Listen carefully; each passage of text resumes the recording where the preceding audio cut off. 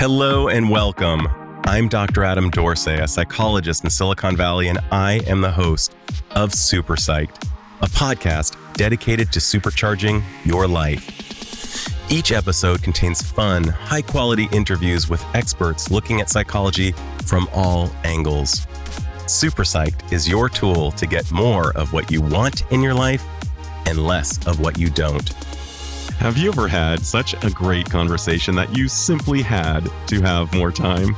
Silly question, I know. We've all had that. But one of mine recently was with my guest, Lori Gottlieb, during her superb interview for episode 104 about 8 weeks ago.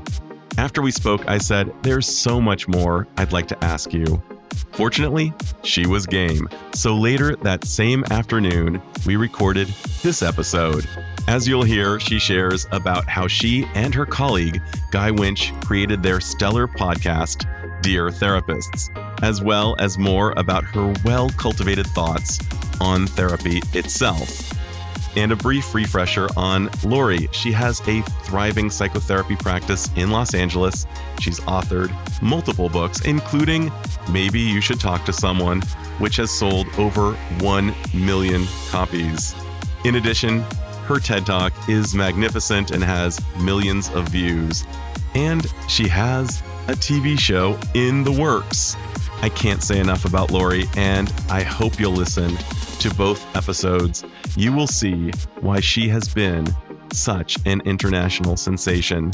So listen in on a bit more from a psychotherapy thought leader, Lori Gottlieb, on this PS edition. And as you'll hear, we go right into the middle of the conversation. So one of the things I love about what you said earlier in terms of choosing your audience is being really discerning when choosing our friends, of course, our romantic partners, our therapists is a big deal. And just recalling back in graduate school, being told that if you're going to consider a co-facilitator for a thing in therapy, be as conscientious in selecting that person as you would perhaps a spouse. And here you are with Guy Winch, a great psychologist, an author, a TED speaker himself, who's got incredible clout. And the two of you are an incredible union. I wonder what went into the selection process when it came to choosing Guy as your podcast partner. So when I was asked to do this podcast, I was asked to do it by myself. And I thought, well, I don't want to represent all therapists. I think it's important to have other perspectives. And so I was thinking, well, who could I have on here? And I was at first thinking maybe I wouldn't even have another therapist. Maybe it would be me and another person that I really click with, and maybe we could be talking about these issues. And then I was at a conference and I was put on a panel with Guy Winch. And it was a panel of some other therapists as well. And Guy and I, just all of our answers, we had never met. We just were on stage together. And everything he said resonated so strongly with me. And everything I said resonated so strongly with him. And we were riffing off of each other.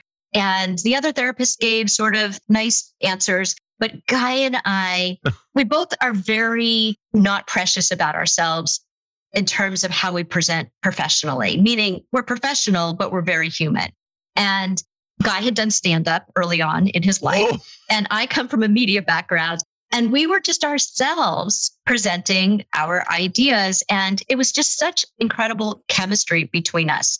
And as it happened, my TED Talk, so I was about to do a TED Talk, and it was due in like a week. And I'm at this conference and I'm trying to write my TED Talk. And Guy, of course, had done a couple of TED Talks at that point. And so I said to him, can you look over my TED Talk right after the event? So he said, sure. So we got in a room together and he looks over my TED Talk and I start going over my talk with him. And then I start telling him about this podcast. And then I randomly say to him, hey, I know we've only known each other an hour, but do you want to be my co-host on this podcast? Way. And he laughs. And I said, I know it's really, I'm not kidding. Oh my God. Just a spectacular intuitive moment like this has to happen. Yes. And it's really funny because then it's sort of like a shotgun wedding. You're sort of like, wait a minute, what did I just do? Like, I don't even know this. I don't even know how we would work together. I've never seen him do a session. The people that I would be considering would be people that I know their work. I know how they work. And I knew Guy's work, but I didn't know what he's like when he's dealing with someone in a session. So what's interesting about the podcast is that it's not as though we discuss the cases beforehand. Someone writes in a letter and one of us picks the letter and reads the letter, and we're hearing it for the first time right there on the podcast. The person comes on, we do a session with them. And then at the end, Guy and I, right there on the spot, give them advice, like homework that they have to complete within 1 week so that people can see, okay, we learned a lot during the session, but how do we apply it? It's what I was talking about earlier about insight is the booby prize of therapy. Totally. What do we do with it afterward? So we want to make sure that the session sticks. Yes. So we give them the homework and then they have 1 week to complete it and they come back and tell us how it went so that we can make some kind of shift with them. And hopefully they'll carry that forward. And in fact, we do year-long follow-ups with people from previous seasons so we can hear how it worked long-term. But the interesting part is that Guy and I are literally, it's like doing improv, which therapy is anyway. For sure. But you don't have to worry about what the other person's going to say or where they're going. And what I found about working with Guy is that often he will say something and I'm thinking, what is he doing? I was just on this track and now he's over there and what just happened? But I trust because we've worked together enough now that wherever he's going is the same place I was going. He's just getting there a different way. So we very much trust that whatever cockamamie thing we think the other person is doing in that moment, that there's intention and that we have the same goal. And what's nice too about working with another therapist is that sometimes you'll see that you are trying to get somewhere and it's not working. You're not getting to where you need to be with that person. And so the other person could kind of come in and move in a different place. And then you could come back and that lets you go back to the place you wanted to be. It's really a dance. And you have to have a good dance partner. And I could not think of a better dance partner than Guy Winch. He's also his accent, I just want to say, which sounds sounds like a funny thing to say. He has a British accent. He sounds incredibly calming and we have a different energy. So you can hear his energy is different from my energy. And I think that works really well for the people who come on the podcast. They get two very, very different people, different tone of voice, different way of getting to a place. Different culture, yeah. Or different culture. He has more of an international background. And it's really been a growth experience, I think, for both of us, because I learned so much from Guy by watching him do what he does. And he has said to me that he has learned a lot from me by watching what I do. And he's even said so many times, he said, I'll be in session and I'll be stuck and I'll think, what would Lori say right now? And it's so funny because I've done the same thing. Where I think if I were on the podcast with Guy right now, what is the thing he would do in this moment? We're very lucky that it worked out, given that we were complete strangers doing something that feels so incredibly intimate, which is going into people's lives in these very personal ways and in these very deep ways. And you have to trust your partner in this. And I trust Guy completely. There's so many funny things about this story. My preconceived notion was, oh, for sure, she vetted him. And over a long period of time, she's very conscientious. And I don't know if the word choiceful is actually a word, but I hear it used.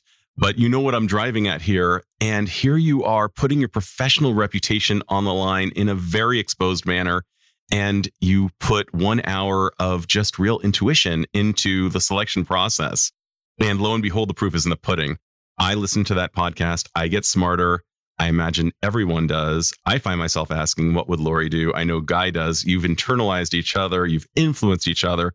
You're both better for having known each other. This is such a virtuous cycle in that all stakeholders, whether it's you and Guy or the listeners in general, be they therapists or clients or both. I mean, just what a gift the two of you have created and how funny and counterintuitive this whole process was.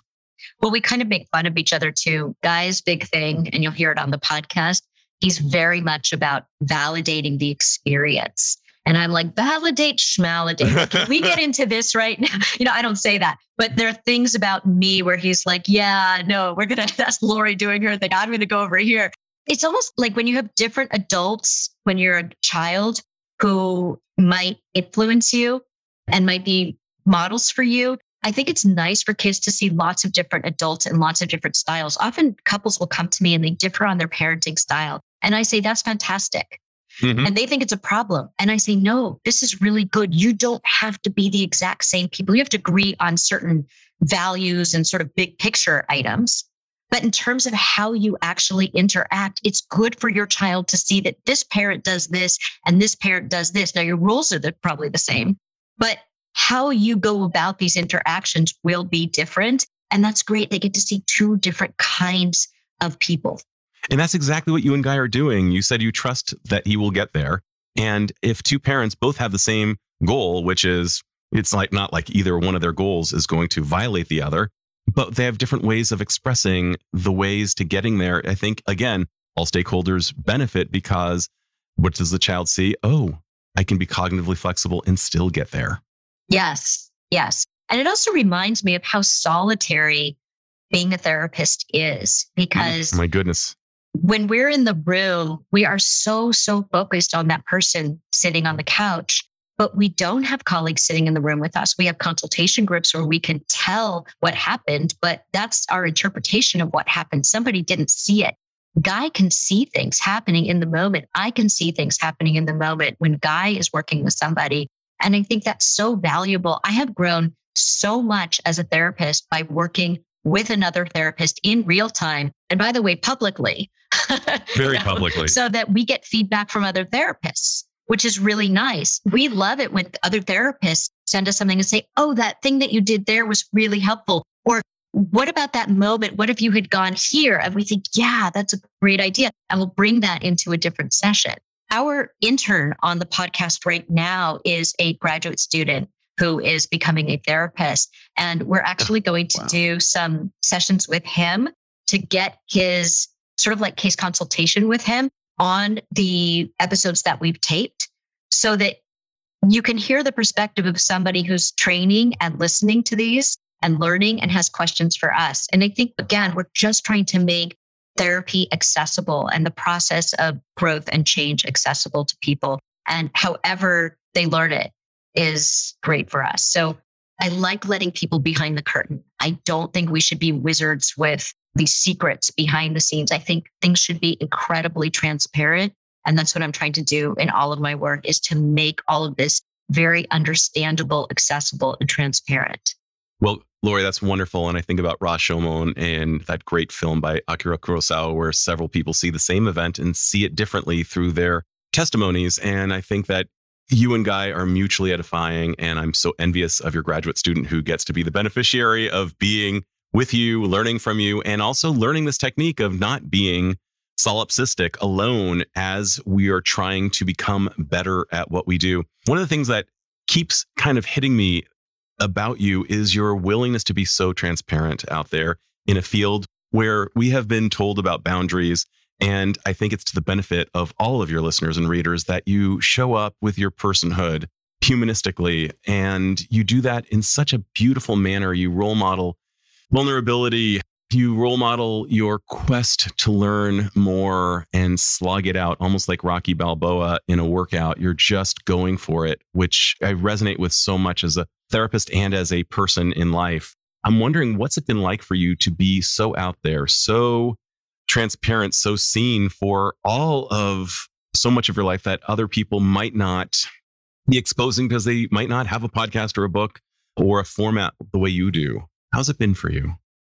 Well, I think that the reason that I do it is that one of the obstacles to change is that people think that everybody else does it seamlessly and that something is wrong with them if they're having trouble, if they're stuck, if they keep repeating patterns, if they can't let go of something from the past that's still sitting there and influencing all of their behaviors and choices. And I think that change is really hard. And in the book, I talk about how change and loss travel together and how there are all of these stages of change.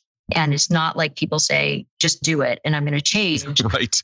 You know, I talk about the model of change that has those steps of pre-contemplation where you don't even know that you're thinking about making a change, and then contemplation where you are thinking about it, but you're not ready to do anything. And then preparation, where you're preparing to make the change, but you're not there yet. And then action is where you actually make the change. And people think that is the last step. It is not. That is the beginning of the change.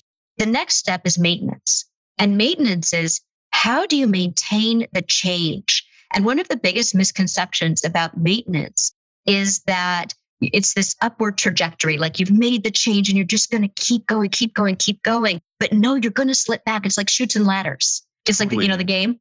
You're going to slip back. That is built into maintenance. That does not mean that you failed. It means that you are building up your ability to maintain the change. So you do the change, you slip back. You see that with Charlotte in the book with her drinking, and also with the guys, like going after the unavailable men. And you see her keep going back, but less so, less frequently.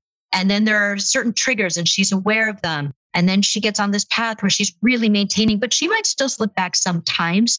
That's okay. And so when you ask about my being out there, I wanted to show that I go through that process too.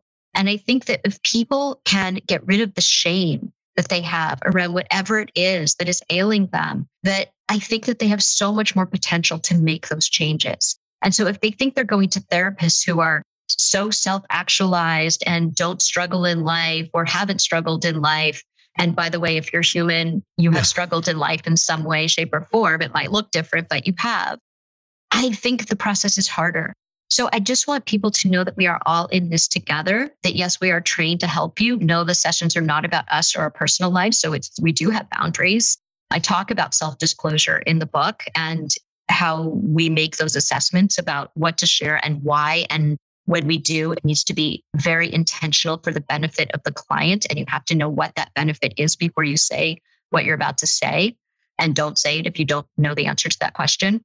But I think that therapists being human is one of the best things that can happen to the field.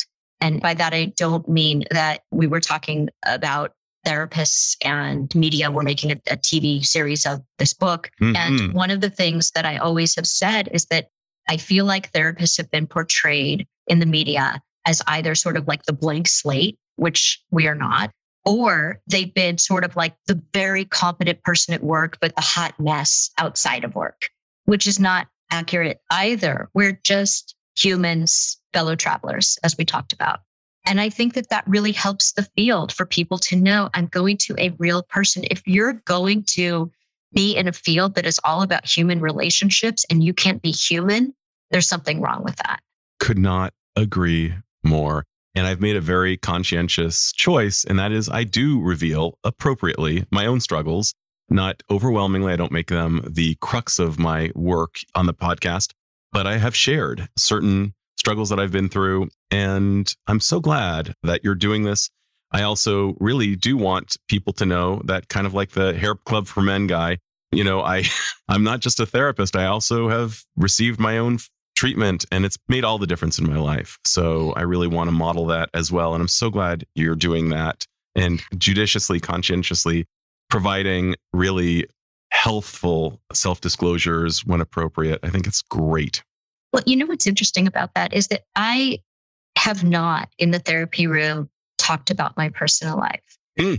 And in the book, which many people have read, and I didn't know, by the way, how many people were going to read it, which is why I was so raw and unfiltered in the book. I remember, everyone said the story in the book is that I was supposed to be writing a book about happiness. I did not want to write a book about happiness because I think happiness is sort of beside the point. And I don't mean that we shouldn't want to have joy in our lives. What I mean is that happiness as the goal in and of itself is often a recipe for disaster. Happiness is a byproduct of living our lives in a fulfilling way, is I think what we're all seeking. And that's a healthy way of looking at happiness. So I canceled the happiness book and I said, I want to write this book. I want to just bring people into the experience of what I have the privilege of seeing every week and help them see their lives reflected in these patients. And everyone said, oh, no one's going to read that. No one's going to read a book about people talking in a room. No one's going to do that. And so I said, great, because for the 3 people who read it, I get to write the book that I want to write. And now, of course, it's sold like well over 1 million copies and lots of people have read it. And I remember when I turned it into my publisher, and again, they had thought, oh, no one's going to read this.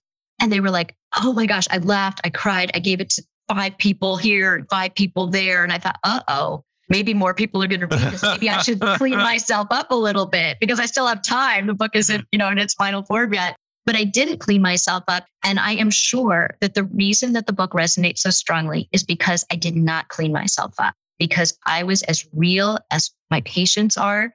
And I think that was so important. So I have not in the therapy room talked about these things. I don't do that as a rule. There are times when maybe here or there something might come out, maybe about my child or being a parent or something like that. But the stuff that's in the book, I don't talk about. So when I came back from book tour, so I didn't tell people I was going on book tour. I said, I'm going to be out of the office on such and such dates and I'll be back. And here's who's on call for me. And then when I came back, of course, the book blew up immediately and was everywhere. My patients would walk in one after the other onto the couch and they'd sit down and they'd say, so I read your book.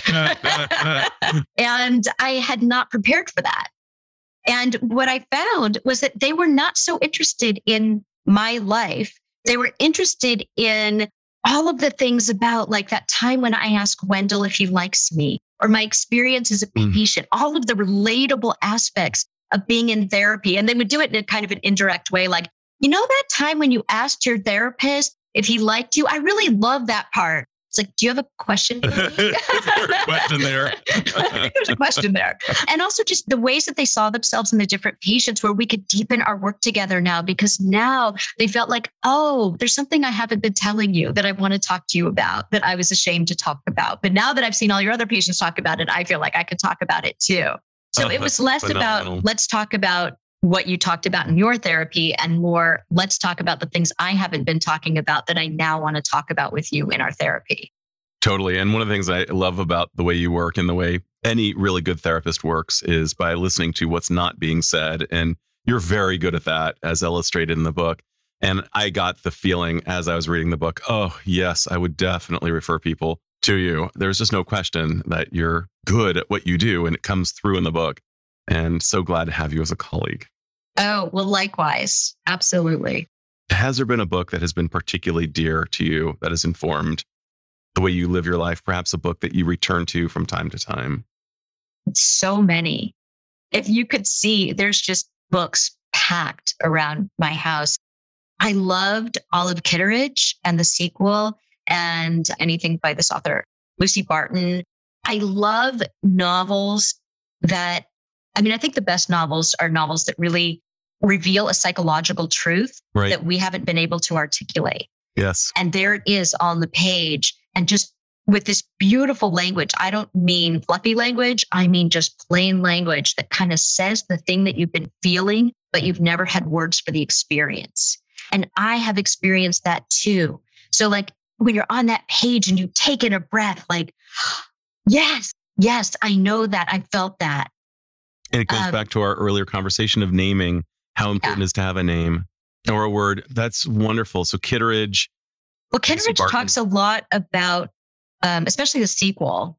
I forget what the sequel is called to Olive Kitteridge. Something like maybe Olive Again. Obviously, it's called Olive Again. It's all about her regret, what she wishes she had done differently, and her sort of coming to terms with what she can change and what she can't change. And how do we make peace with that? And I think that's so universal at any age. And so you may not be Olive Kitteridge, you may not be that character, but wow. And the kind of reckoning that she has with herself around who she was as a parent, as a partner, as a community member, who she was as a child and how that affected her as an adult. All of these ways that we look at our lives and know that we don't get a redo. And so how do we manage that? And how do we grow from that? And I would say any good novel will ask those big questions and have you ask them of yourself.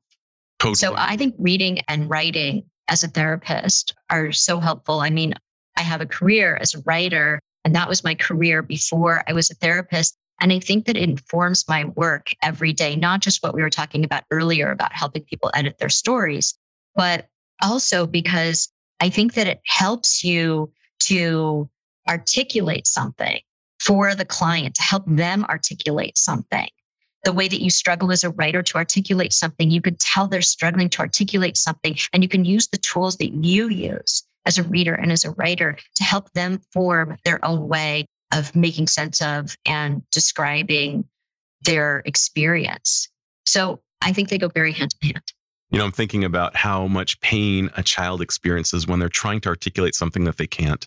And you can see them scrunching and grimacing in a way that we adults experience as well, just more psychically. So the ability to write is so crucial. The willingness to read a brilliant, psychologically minded novel can be so helpful to us to help us give words to the previously unnameable. That idea, we need to name it to tame it. What we can't feel, we can't heal. All those things really come about through reading. And I'm so grateful to these authors who've exposed themselves perhaps even more than they would have in the doctor's office when they've had to disrobe by sharing with us their intimately held, soulful truths or quests or longings. It's so helpful to be in the company of great books. Well, I should say that I wrote a piece for the New York Times about bibliotherapy, which is where I recommend books to my clients all the time. And I think it's really important because there's something that happens when you're sitting face to face with somebody. And then there's something that happens when you say, I think this might resonate with you. Take a look at this if you get a chance. And they'll read that and say, I wish I read that 10 years ago, or it's so relevant to what we're talking about. It's almost like, I love independent bookstores because when you go in an independent bookstore and if they know you, they'll say, you should read this book. And you say, I'm not sure I would like that book. And they're like, no, just trust me, read this book. I generally find that they're right. That's a book that I might not have selected for myself. And I'm so glad that they said, you should read this. I feel like sometimes I'm like a librarian or a bookseller where I'm recommending things. I'm curating book lists for people. I don't do it all the time, but certainly it comes up a lot. And so in my piece in the New York Times, I talk about when and how and why I do that. And I think there's no one way to do therapy. I bring in a lot of different resources because I just think you have to come in from a lot of different angles. And again, that goes back to change and that thing about how even the reason that change is so hard is because we lose the familiar. And even if the familiar is unpleasant because we want to change it, we're still losing the devil we know. We're losing our sense of comfort. And so anytime you make a change, you have to go into this place of uncertainty. And humans as a rule don't do well with uncertainty because we want control. And uncertainty is the opposite of control. Even if it's a really positive change, like I'm going to get out of this relationship that has not been working for 10 years. Or I'm going to do this great new job that I've been wanting. I've been wanting this job forever, but I'm so scared. Oh, maybe I shouldn't take it. It's so far away, the commute, right? Totally. It's all the reasons that we get afraid of making change. And again, changes that we know are good for us, changes that we know will lead to our growth. We have to let go of the familiar, which is why, like Charlotte in the book, she keeps going after the same kinds of guys, even though she knows that it's going to be the same story at the end, that it's going to have the same ending because it's familiar to her. She goes on a date with someone who seems like he's the kind of person that she keeps saying, I can never meet. And then there he is right there and he likes her and he wants to go on a second date with her. She's like, yeah, no chemistry. Right. And you see in the book, you see her evolve around this. And then she finally realizes, wait a minute, I am terrified of something that going out of my comfort zone and being with someone who actually will see me, being with someone who was actually available to me. I don't know how to do that. I know how to do the thing where I get hurt, but I don't know how to do the thing where I don't get hurt. And there's so much loss venturing into the unknown, including not satisfying that repetition compulsion of actually having that healing experience with the alcoholic father by not marrying the alcoholic man, so to speak. Or the unavailable person. Suddenly he was unavailable, but I made him available.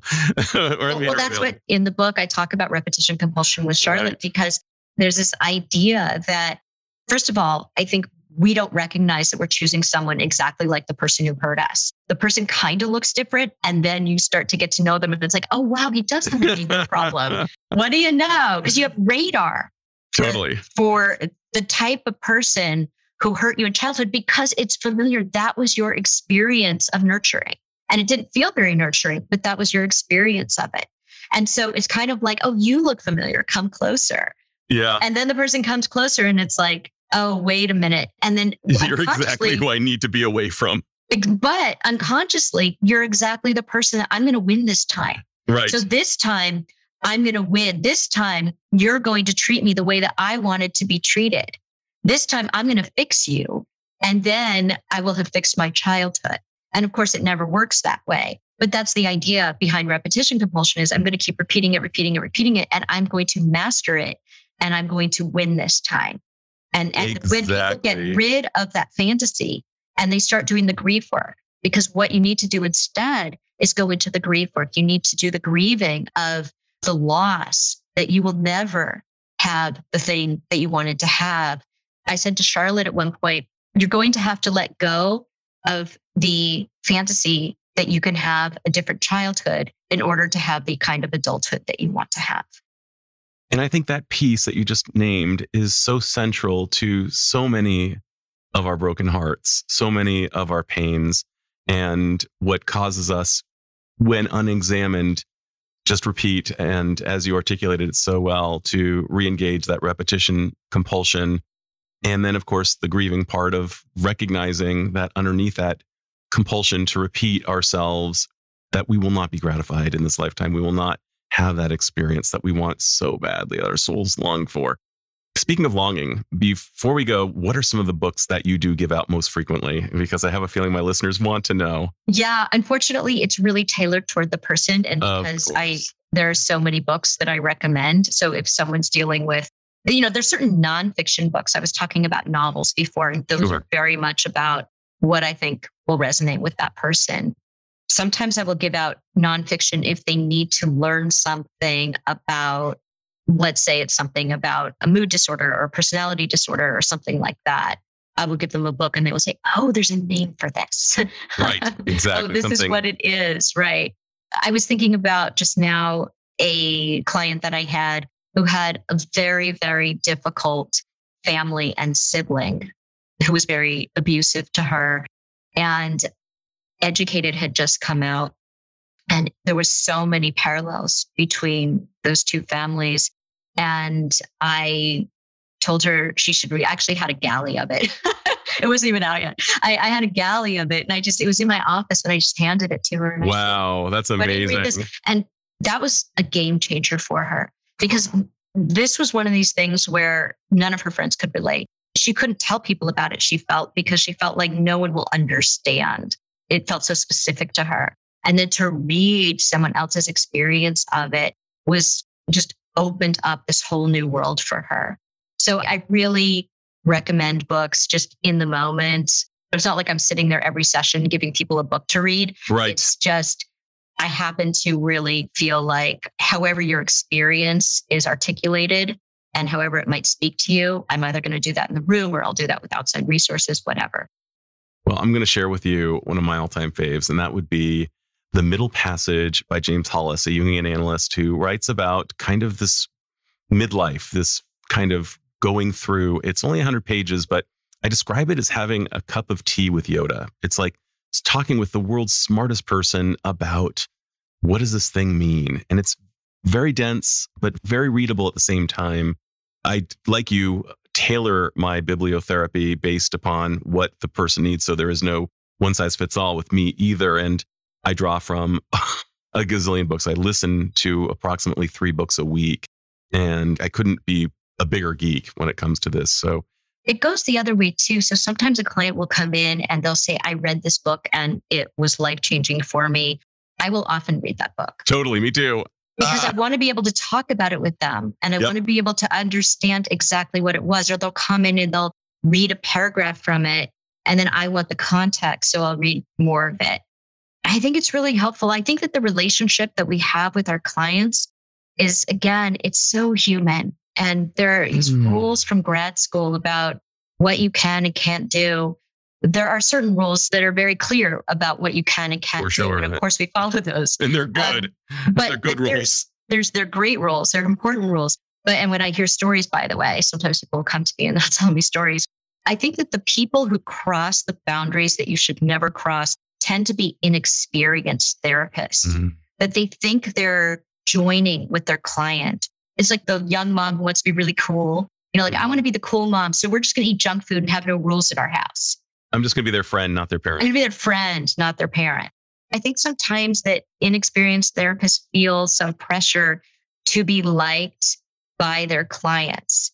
And you can't force that. You either are going to click with a client or you're not going to click with a client. And it's okay if you don't. There have been clients that just don't click with you, Right. me. Sure. And that's fine. I want to help them get to someone that they do click with.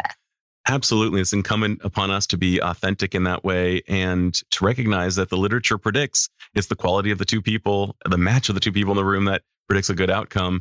And we can't force that. And you don't have to be similar. That is the one thing such a revelation to me. So in the book, I talk about how Charlotte seemed like me 20 years ago in certain ways, not in the specifics like I did. I understood. Not you were dialed back. I didn't have a drinking problem. Right. Inappropriate guys in that way. I do remember. But I mean, just in terms of some of the parental stuff and her really wanting a mother figure in me and my really wanting a mother figure in someone at that age as well, just so many similarities. And I think that makes it harder in some ways because you have to make sure that your stuff doesn't bleed into the room in a way that you lose her stuff. But what I found is that I think so when we were training, people were like, oh, I love that. I just got assigned this person in. I love them because they're so like me. And I think, uh-oh. Now I think that, I think it's better that you have a wide range of people. You learn so much more and you're able to help all kinds of people. What a great insight. And I love being a Lori Gottlieb friend and geek. Just way too much fun with you to talk shop and about really meaningful things. Oh, well, likewise. This is Dr. Adam Dorsey thanking you for listening to Super Psyched. If you know anyone who might like it or who might benefit from listening, share it. And if you like the episode, please hit subscribe.